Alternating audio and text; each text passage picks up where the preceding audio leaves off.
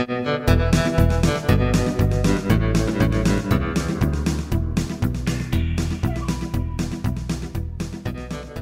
laser-focused to scattershot, what is this? Welcome to the Texas Take, the #1 political podcast in the great state. I'm Scott Braddock, editor at quorumreport.com, and Jeremy Wallace, who has been stationed in the Texas Senate for quite a bit of the last week or so. He's at HoustonChronicle.com. Do you ever leave? Do you watch on the live stream sometimes, or are you always there? A little bit of both. You know, I'm there, half the time, and the other half, trying to do the live stream. They don't give us a lot of extra benefit to being, in the Senate at this point. There's no power outlets. You can't even plug your computer in to cover them. Right. So it's kind of a weird situation. It is. Let me talk about the Texas Senate and the Texas legislature, generally the Senate in particular, specifically. What are they doing? What is going on, Jeremy? I remember, as we like to joke here, I'm old enough to remember when the beginning of this legislative session was just unfolding and everything was going to be laser focused on a few things. One, COVID. Remember that the Speaker of the House, the new Speaker, Dade Phelan, had said, COVID is going to color everything that we do. That's pretty close to a direct quote. Does that have anything to do with constitutional carry of firearms, or a bill to ban people from playing in certain sports, if they are transgender, or abortion bills, or any of the other things, the voting legislation that we're seeing? Any of these other things don't have much to do with COVID, as far as I can tell. The other big thing that was going to eat up all of the time of the legislative session came later, around Valentine's Day, when we had this monster ice storm. Polar vortex, and everything was going to be focused on what? On fixing the electricity grid. And at one point, the Texas Senate was sort of melting down about this issue of repricing the electricity market. And that didn't happen. Everybody kind of shrugged their shoulders and went on with other stuff. It seems to me now, and we're going to go through a couple of these, that everything's scattershot. It's people will talk about the daily grind. It's like the daily red meat grinder over at the Texas Senate, where it's just one of these things after another. And one of the issues that is very important to the Republican base, permitless carry of firearms, constitutional carry, as the supporters call it, that's being debated in the Texas House this afternoon. What changed? Why are we going from being so focused on just a few things to just all over the place with all these different issues? What's your read of it? Well, I think it tracked quite well with, where we are with COVID-19 hospitalizations. It's weird. You can almost use that chart of our hospitalizations with the attention span of the Texas legislature, as those hospitalizations have declined dramatically, over the last 2 months. You've seen the legislature, which was, trying to focus on that early on, now kind of freed up to kind of get into red meat. It's kind of like almost like, we're starting to see these festivals around Texas start opening up. I was just at the Poteet Strawberry Festival over the weekend. How was that?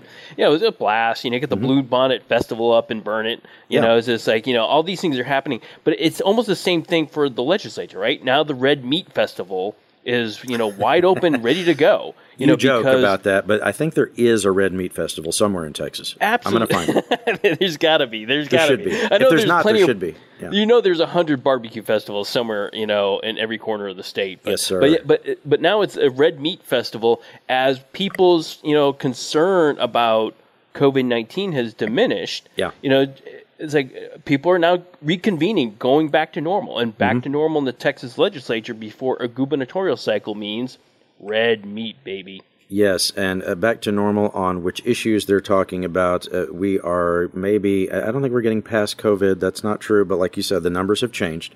Correct. We're also past, and let's put it this way. The pandemic, and I'm understating this, is abnormal. That is not the usual situation for Texas, the country, or the world. It's also abnormal to have November elections matter more than March elections in Texas. Yes. Right? So in 2020, let's put a fine point on it, Republican leadership was more worried about voters in the fall than they were in March. They're about to do redistricting, which we're going to do. Someone asked me if we could do a whole show on redistricting. And this person, I guess they have nothing better to do. I don't know. I don't know that you really want to hear that, but I can talk about it at length if you like. We will do that at some point. But real quickly here, I would just say that because redistricting is about to happen, and because Republican members of the legislature, the incumbents, are going to run in districts that are optimized for partisan advantage, and because those districts will have to be changed to make that happen, you'll have Republican incumbents running in neighborhoods that they never ran in before. Correct. And so what they're going to have to do is introduce themselves to Republican voters who are not familiar with them. So they need a checklist of things. Here are all the conservative things I did, because they're going to potentially see Republican challengers in March, about a year from now, and they're going to want to be able to say, look, I'm no rhino. I'm not the establishment. Look at all the stuff I did. I passed constitutional carry of firearms, which they're on track to maybe do in the Texas House this afternoon.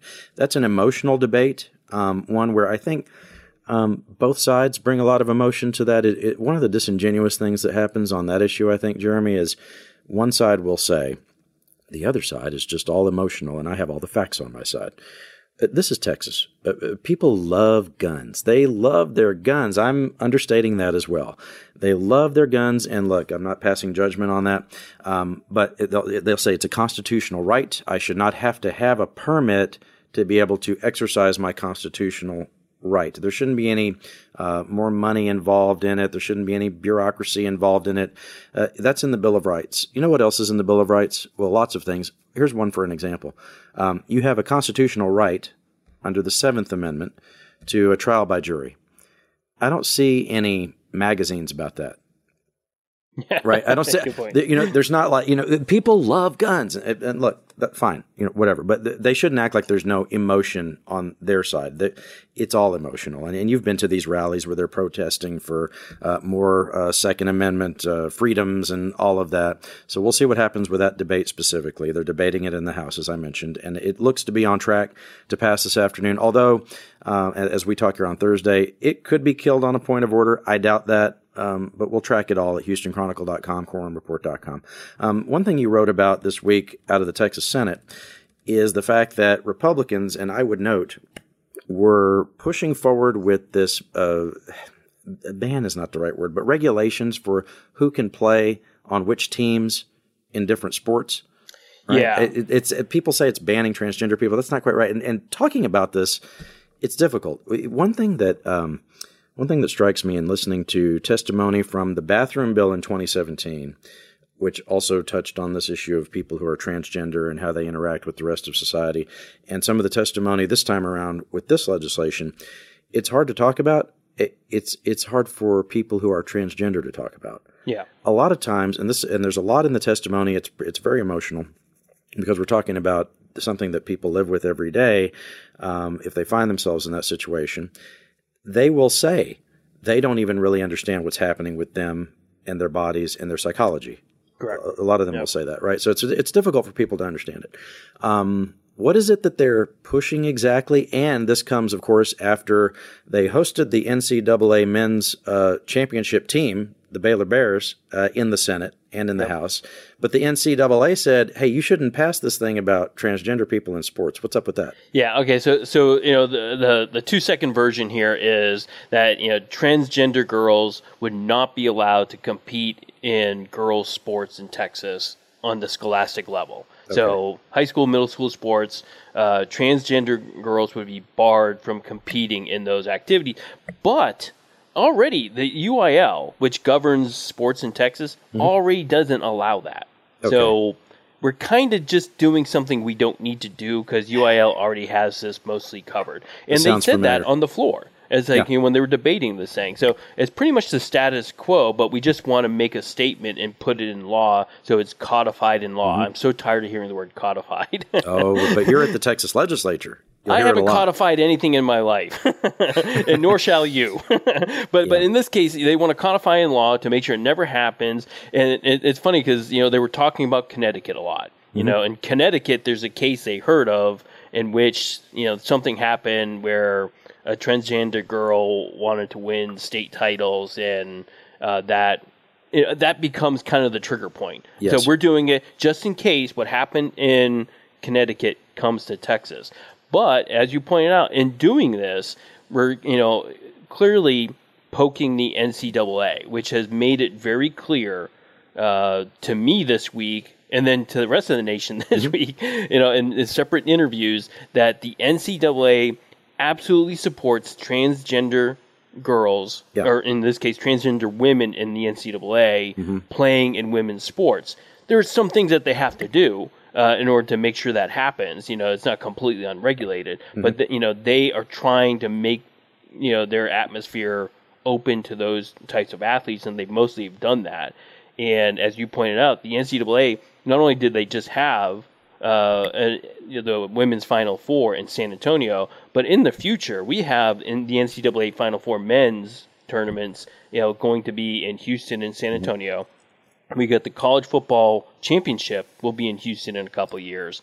And so we have like $1 billion of NCAA investments kind of on the line. Yeah. And so the point I was making in my story, in today's Houston Chronicle and Express News, is that despite those warnings and with so much to lose, the Texas Senate is plowing ahead. And they're just saying, no, we're going to do this thing. We're going to ban transgender girls from playing playing girl sports because we want to make a statement that we don't want to go where Connecticut went. Yeah, the issue in Texas with canceling events like those championships, it's a little different from some other states. Yes. Because, and Republicans will make this case and business guys will make this case. Texas has a lot more leverage than some of those other places because we're a much bigger market. Yes. I would compare it to on a different. It is a completely different issue, but maybe kind of switching the sides. In California, they have tight emissions standards for cars, and they were one of the first states to have that. And the business guys in Detroit didn't necessarily want to, outfit these cars with emissions systems that would meet those standards. But guess what? If you can't sell those pickup trucks and cars in California, you can't sell them. Yeah. Right? You can't miss out on that market. I would throw that into this conversation by saying for these sports leagues and different teams to say you're not going to play in Texas, that creates an issue for you too. If you're so Republicans have leverage on this deal, but as you said, the NCAA was not vague in what they said about this. They absolutely don't agree. Well, and almost to that same point, it's on the flip side of that, when the NCAA tells South Dakota we're not going to put championship events in there, it's one thing. Right. When they say to Texas, if they decided to move one of these events, that's just taking a Final Four away is like a $300 million hit. So if they just wanted to take one of those away, it has a bad influence on the state. Sure. Amber Briggle testified against all this. Now you may remember her. She has been active on the issue since the bathroom bill in 2017 failed in the Texas legislature. It passed the Senate twice, right? Yes. Her child is transgender, and she says all this terrifies her. She says that she was scared to even be at the Capitol talking about it.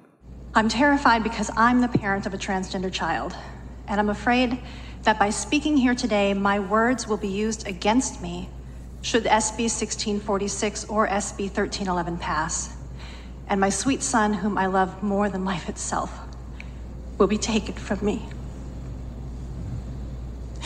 But here I am. I want you to know how hard it is for me to be here today. Not only am I terrified for the future of my family, but I'm a small business owner with 2 children at home who are still going to public school 100% online. I have a million better things to do than be here today, like rebuilding my business and supervising my children's online learning and repairing the damage that occurred to my home when the electric grid failed.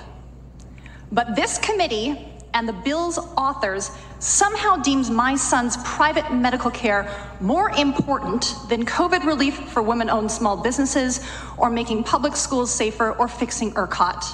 Briggle says it's been a struggle for her and her family throughout all of this. She says if they're not going to focus on dealing with the Electric Reliability Council of Texas, which there has been some legislation moved on that, although some people have said it's pretty superficial so far. I would say it's fair to make this assessment. They have not fixed the electricity grid in Texas yet. Yeah, correct. Right? That's where we are with that. We can say that 100% confidence. As you said at the beginning of the program, we're not past COVID yet either. However, correct. Briggle said, if we're going to do this, if we're going to go down this road, then there are some things she wants lawmakers to know about. When my son was 4 years old, he asked me if scientists could turn him into a boy. I didn't understand then that he was trans. I only knew that he wasn't like most girls his age and that something inside him was hurting. Like many of you, I thought he was asking for surgery and I freaked out. But after doing research, I came to understand that gender affirmation surgery isn't done on minors, and that there is a whole array of medical options available for transgender youth, including hormone blockers, which are 100% reversible, are not new, and are clinically proven to save the lives of the trans children taking them. Today, my son is 13 years old, the most popular boy in 7th grade, and loved by our friends, family, our church, and our community. This is possible because he has parents who affirm him and provide him the support he needs. Republicans will say simply that a boy should not be on the girls' team. That's not fair to the girls because the boy is more athletically adept, is physically stronger in different ways. The girls will absolutely say that that's not true. I had someone make the case earlier today to me that this reminded them, Jeremy, of the argument about men and women being in the armed forces together. Yep. Saying that where this naturally goes is because now you don't have segregated by sex or gender. You don't have a military that is that way. Women can serve in combat roles now, right? And if you think about it that way, then the natural extension of where we would be going with all this is sports that are not separated out by gender. Yep. Right? That boys and girls would just play on the same teams. What would be wrong with that? I said, well, good luck making that case to people in Texas. Here's one, and again, all this is sensitive, but here's one reason that this is so different from what was happening with the bathroom bill in 2017, which eventually failed, but was focused on this issue of people who are transgender, who make up such a small segment of our society. And we're talking about, this number is not exactly right, but 0.00024% of the population, right? It's something like that. I'm oversimplifying, but for a reason. When the lieutenant governor was making the case on that in 2017, he was pointing to something that was not happening. He was trying to say that men might dress as women and go into women's rooms and attack women sexually. And no one was able to point to cases of that happening anywhere, right? Yep.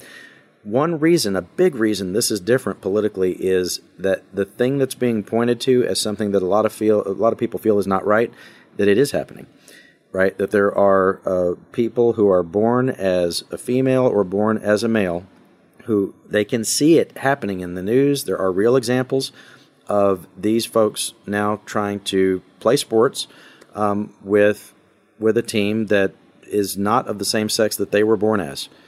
And there are a lot of people who have a serious problem with that. I say all that to say this, not to make any judgments about it or anything else, but the politics of it are different. I think that if this goes over to the House, I'm not going to sit here and bet you that the House is going to kill it the way they did with the bathroom bill, because the Republican office holders are hearing from people all the time that they think, real people, grassroots people and others in their communities, that they think that that's not right, Jeremy, that that's happening. Well, and that's the case that Charles Perry, the Republican from Lubbock, really tried to make this case that this is just about the safety and the fairness of the sport. It's like, and like you said, he's pointing to these other cases in other states where this has happened. And so they can see an example of a situation where somewhere down the line Texas could have a problem with somebody who had been born male competing in a women's track and field event and beating everybody in the field and winning the championship type thing. Mm-hmm. That's what they think they have examples of that happening in other places, and that's what they say they're defending. Yeah. Now, the difficult thing in the whole debate, and you kind of hit on this with we've been through this discussion before a little bit about the military, but boy, when you listen to the debate, particularly of the older generation of senators trying to talk about transgender issues in sports, you hear some really crazy stuff, where it's just like, Yes. one of the senators was talking about, could women really play, basketball against men? I'm like, yeah. Yes, absolutely. Yeah, it's like, I certainly have seen that before, like on every playground in the state of Texas. We will track this and see where it goes. This next item is fascinating to me. Almost every senator in the Texas Senate voted to rein in the governor's powers during a disaster. Yep. You might have thought, listening to this show last year, that it might only be Republicans who wanted to do that at certain points, and then at other points it might have been only Democrats who wanted to do that. The governor didn't get a pass from either side as he was dealing with COVID-19, the after effects and the the fallout from his various executive orders, when Republican office holders and the chairman of the Republican Party in Texas, they were saying he was going too far. Democrats were saying he wasn't going far enough, or he was overruling the local officials when he shouldn't be doing that. This week, they passed a constitutional amendment in the Senate, and we'll see what happens in the House. I'm not 100% convinced it's on a fast track over there. But in the Senate, the constitutional amendment is designed to put the legislature at least in the mix when this is going on, when a disaster is going on, because over the last year that wasn't the case. The governor was basically making all the calls on everything and asserting that his office had total authority to do everything unilaterally.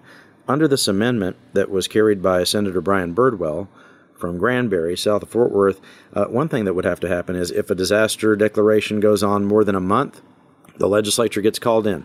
Just sort of automatically. They have to come in and say yes or no to what the governor's doing, or work out something with him that's in between. Either they cancel everything he's doing, or they put a rubber stamp on what he's doing, or they can come up with their own solution for what's going on. It would not be dissimilar to the way it's handled at the local level, where a county judge can issue an executive order, like we saw in Dallas County, Harris County, to a lot of controversy. There was not everybody agreed with what Clay Jenkins in Dallas was doing, or Alina Hidalgo was doing in Harris County. But after they issue their executive order, they have to go to Commissioner's Court after 7 days. Yep. And see if it's okay or not. This would kind of be a similar check on the governor, which doesn't exist right now. They are also in the House talking about some legislation that would, as Republicans put it, clarify that the governor's orders supersede local orders, which tells me that they don't actually right now. Yeah. That's not in statute right now. But what was this debate like in the Senate? One of the things that was key is only the legislature would be in charge of whether businesses could be open or not, right? I thought that was the biggest part of the debate for me when I was listening to it. The criticism over, closing businesses, then trying to measure how they were going to reopen. That would be taken out of the governor's hands if this were to happen again, or as many people say, when it happens again. In this situation, if the governor wanted to close businesses, he would have to bring the legislature back and convene them and ask them to do it. Only the legislature could close businesses in the future. So think about all those hair salons. Think about all those fights that we had, over whether or not you can get a haircut or not. Mm-hmm. That would all be left up to the Texas legislature to do, and the governor could never do anything about it. So all your bars could continue to open and do whatever the heck they want to do. And the governor would not be able to stop them unless he got the legislature to do it for him. On more than one issue now, the Texas Senate has taken hard stances against the position of Governor Abbott. Now, the Republicans go out of their way to say this is not a referendum on Abbott. Birdwell, the senator who carried the constitutional amendment, he gave a lot of credit to Abbott for the way that he handled the pandemic, right? He talked about the decisions that he made, all through the last year as being pretty stellar. That's not a direct quote, but that's basically what he was saying.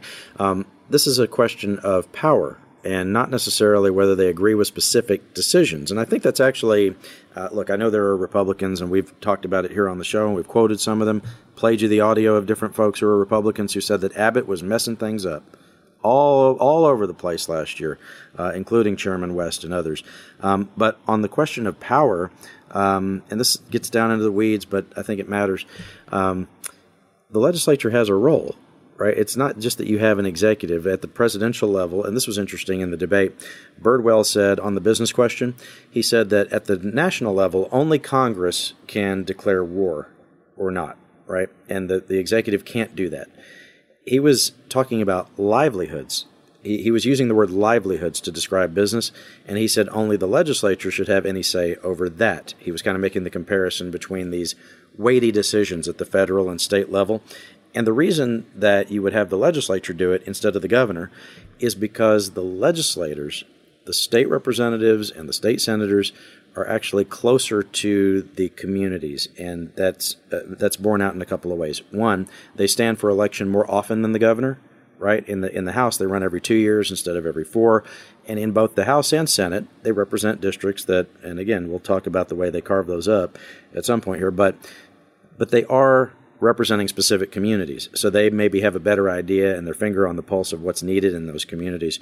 And so to have a check on the governor seems like a natural thing for both Republicans and Democrats in the Texas Senate. I do think that Governor Abbott may be thanking the fact right now, he may be thinking a lot about and thanking God that it seems like the Speaker of the House, Dade Phelan, is more aligned with him, with Abbott, than Lieutenant Governor Patrick. 2 big issues now, at least 2, that the Senate has basically taken the stance against Abbott. It's on this and on electricity repricing. Earlier this year, a couple months, I guess a month ago, they had almost all of them. Was it unanimous in the Senate? Actually, no, I'm wrong. There were 3 no votes on that. Correct. But that's almost the whole Senate, just like this, taking a completely opposite position of what the governor wanted to see. The governor was a hard no, and his Public Utility Commission members were hard no's on repricing the electricity market. So I don't really buy into this whole idea yet that the lieutenant governor, and I'm using the word yet for a reason, I don't buy into it that he's getting ready to challenge Abbott for the governor's office, but they're certainly making some moves that don't dissuade anybody from believing that argument either right now, Jeremy. Well, and for the political science geeks out there, it's like we know already that Texas is unique compared to a lot of other states because our governor isn't nearly as strong as other states, because of the fact that the lieutenant governor gets to set the agenda in the Senate and has that power to, veto things as well. And the lieutenant governor in Texas has traditionally been a more powerful role at times than, even what the governor has. And what you're seeing here, think about it, this, legislation in that context, that it essentially is moving even more power into the basket of the lieutenant governor to be able to make the call on how we respond during a disaster. It's like now the lieutenant governor gets even more powerful, in this scenario, and more power is taken away from the governor. And it's like interesting to think, it's like, for the political scientists out there trying to measure, it's like, are we creating a lieutenant governor that's now going to not have the ability to shut down businesses? It's like during a pandemic. It's like, that's an interesting, or which kinds of businesses get shut down. Right. It's like, it could be really interesting to see how that plays out in real life if this bill, again, gigantic if this bill ever makes it into becoming law. One thing I would add to that is that in April and May of an odd-numbered year, the lieutenant governor is at his most powerful. Yeah. Right? Because the veto power you're talking about over what comes to the Senate floor and all of that, this is when it happens, right? That the speaker and the lieutenant governor certainly rise in power during the middle of the legislative session. Then at the end of the session, the governor rises in power again because he starts either vetoing or signing those bills, right? The things that will become Texas law. Kevin Brady, longtime congressman from the Houston area, from the Woodlands, Texas, representing Montgomery County and then up sort of north through East Texas, has been somebody who I would say, and I don't know that he would say this, an establishment Republican, a business Republican, and somebody who's been in leadership in Washington for many years. This is his 13th term, and he announced to the Woodlands Chamber of Commerce, which, again, establishment, business, he used to run that group years ago, the business Chamber of Commerce in the Woodlands, announced he's not running again. He will not seek a 14th term. What will the primary look like for that seat, Jeremy? Here we go once again. March of next year, we will have a whole bunch of people lined up to try to get that seat, but probably some current legislators, maybe some local officials, and others we're not even thinking about yet. Yeah, well, let's use history as our guide, right? When Ted Poe announced he was going to resign, we ended up with, 8 people who ended up running in that race in the primary. Right. When Pete Olson of Sugarland, when he announced he was going to retire last time, it's like we had 15 wide open field. Yeah, it's just crazy. So I'm assuming based on that history, it's not out of the question to think that 20 people could be trying to run in the Republican primary to replace Kevin Brady. But and going back to what you're saying, it's like Kevin Brady to me is interesting because he ran the Ways and Means Committee, which and for people listening to this who don't know, the Ways and Means Committee pretty much has jurisdiction over anything. It's like he had his hands in every major piece of legislation that would have made it through, the U.S. House. And so that kind of power that he brought in there is like he's part of this old guard of Texas Republicans, who we've seen retiring in huge numbers in the last few years. Think about guys like, Mac Thornberry, who had such a role, in dictating how the military gets funded and taken care of in Texas. Think about guys like Lamar Smith, who was a chairman, and Jeb Hensarling. It's like all these guys have moved on. And it's like we still have Mike McCall, the Austin Republican, who is the highest-ranking member on foreign affairs for Republicans. Right. But after that, you don't have a lot of chairmanship timber if the Republicans take back the majority at some point down the line. I'm kind of curious to see what that void's going to look like going forward. Because look, Congress is all about seniority. It's like you don't get a chairmanship unless you've been there for a long time. And we have, the way I was kind of calculating, since in the last 4 years, pretty much half of Texas will have a new member of Congress. Just because of all the retirements. That's not normal. Right. We've gone decades where we've lost 2 or 3 members of Congress the whole decade, and we've lost 19 to 20 members of Congress in the last 4 to 5 years now. They would go to Washington and just stay there forever. And what drove them out? I mean, I think some of it is not being in the majority anymore, right? That certainly, when you don't get to hold the gavel anymore, that committee work is not nearly as fun. And certainly does not seem as meaningful. And then, of course, I think you also had from some of these Republican members living through the Trump era, when that is nothing like what they dealt with before when they were in Washington. I won't say that it wasn't fun or that it wasn't something that they enjoyed, but it was certainly a different governing environment in Washington. Yeah, that's a really good point. I talked to Charlie Gonzalez, the former San Antonio Democrat, a couple of years ago on this. Being in the minority in the U.S. Congress is even worse than than in years past. It's just become even more isolative. So you think of guys like with Kevin Brady having his hands in every major piece of legislation, then having to shift into this world where no bill he writes will ever get voted on again. Right. Because that's pretty much kind of how this works in this system now. Yep. And so if you really do want to legislate and try to make a difference, guys like Thornberry and Brady, those guys, don't really have much of a role when the Democrats are running. They can't really do a lot, and it's hard to kind of get your imprint on stuff, particularly on anything that feels like a partisan issue. And Ways and Means deals with a lot of that stuff. So I think a lot of it does have to do with you can't be a chairman having all that power and then just, hang out, getting nothing done for the next couple of years and be okay with that. The flip side of that would be what has happened with Joaquin Castro, who was in Washington building up seniority, like you're talking about, and there's always all this chatter about whether he or his brother Julian Castro would run for something statewide in Texas, since they have a pretty high profile here and to a lesser extent nationally, but they have a national profile as well. But I would think that if he had spent that much time to build up seniority and then suddenly he's in the majority on Capitol Hill, now he gets to do stuff. Yeah, exactly. You wouldn't want to quit, and he's been a key player on several issues over the last couple of years since the Democrats got back in the House. The legislature also dealing with voting restrictions, which we talked about at length last week, and the difference between the House and Senate bill on this, they're sort of light years apart. right? You were taking a look at that? Yeah. It's like, this weekend I'll have I'm going to break down the House bill and the Senate bill, line by line. I've read both of them, from front to back and front, trying to get a feel for what they look like.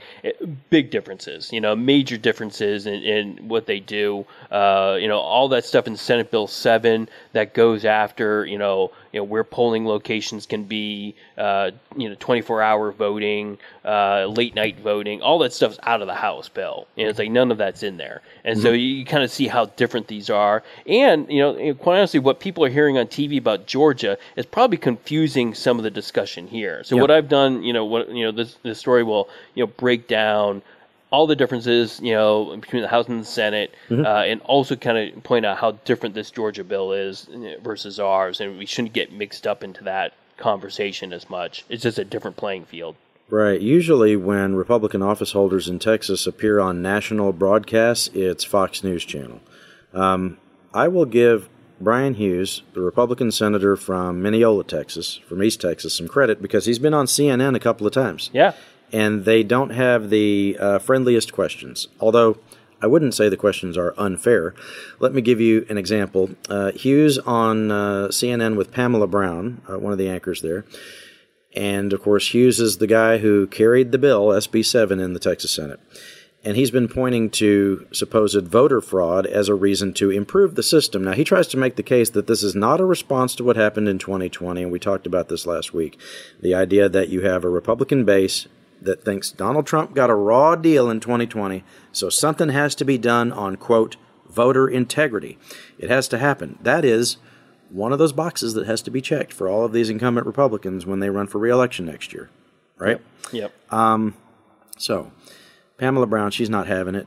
She is asking him about this accusation that there was some voter fraud and the idea that there was widespread voter fraud when there was not. And she brought the receipts. Are you going to do this after every election to keep putting bills on the table to put more restrictions in place in the name of voter fraud when the examples that I looked through today are statistically insignificant? Like I said, the 16 were about people putting wrong addresses on their applications or ballot. I understand by the those way, examples. No one, I think, wants fraud. I don't think anyone wants fraud. People want to have confidence in their vote. But I'm taking it from the Texas Secretary of State's office that said that this election was secure. The 2020 election was secure and smooth in the state of Texas. So why is there this bill with these measures that many activists say makes it harder to vote and will impose more restrictions and has poll watchers videotaping people at the polls? You're relying on one article with a political slant to it that talks about a certain number of cases. I'm telling you, there are 400 open cases. And let's go back and look at the 2020 election. Let's go back and look. This is not about 2020. This is about making the process better. I know, but I'm not just saying this from one article. I want to make sure our viewers know that. I'm citing the Secretary of State and the Attorney General's office, Ken Paxton's office, and what they have uncovered. But go ahead. I'm referring to your statistics about the number of cases and the number of hours. That's one article. It's out of context. There are over 400 open cases. Here's what I'm saying. When Democrats and Republicans come to us, votes. Go ahead. When Democrats and Republicans come to us and testify under oath, here are the problems. Here's how people are cheating. Here's how this election was affected. We respond. We're talking about prosecutors. We're talking about failed candidates on the Democratic side and on the Republican side. As far as American Airlines goes, that's a good Texas company. They made some general statements about voting. We agree. Voting's important. We want every vote to count accurately. Very few statements I saw from companies referred specifically to Senate Bill 7. He mentioned American Airlines there and said that they made some general comments about voting and that these companies aren't necessarily against Senate Bill 7. Jeremy, what was remarkable about American Airlines' statement is they were, quote, strongly opposed to Senate Bill 7. Yeah. After it passed the Senate, they put out a statement that said, we're against it, right? And Lieutenant Governor Patrick said they should read the damn bill. They can have their opinion, but they should read the bill. Brian Hughes, who was born for this legislative session, He is carrying so many of these pieces of legislation that are controversial, and you hear him there. He's still trying to be nice to Pamela Brown, but that was about as agitated as you hear Brian Hughes get. He was speaking a little more quickly and trying to make his case. But the fact is that you've had more companies since we talked last week that have come out against some of these voting restrictions in different states, including Amazon, Google, GM, Starbucks. When I think of liberal companies, I don't think of GM. Certainly, and look at Amazon with its union busting around the country. There was a big story out of Alabama on that. They are not always aligned with Democrats, that's for sure. One thing that I was able to figure out this week is that as these statements of opposition to different voting bills come out from these different companies, there are also under the surface a lot of companies that are worried about it. They're just not making statements. Yeah. So I have heard from some folks who are familiar with these conversations, different big name firms that have been visiting with Texas lawmakers and saying, look, we know you guys have to pass something. This is what Republican voters want. But don't go as far as what they did in Senate Bill 7, because this is not what our customers want to see. You're going to drive people out of the state with this, or you're going to at least have people angry about it in a way that isn't conducive to business. One other thing that I would throw out there, and this is more of a philosophical discussion, and we'll get into it more later, but I think with the voting laws and with redistricting, this is a hell of a tease for whenever we do the big show on redistricting, because I have mentioned this a few times. When it comes to allocation of power, that also impacts allocation of resources.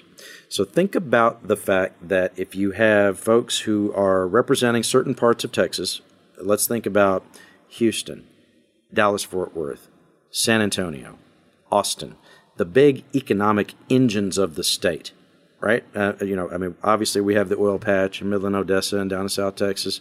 The folks who these Republicans are trying to please with these anti-voting laws generally live in areas that are either suburban or more out in rural Texas, which are not as much the economic engines, right?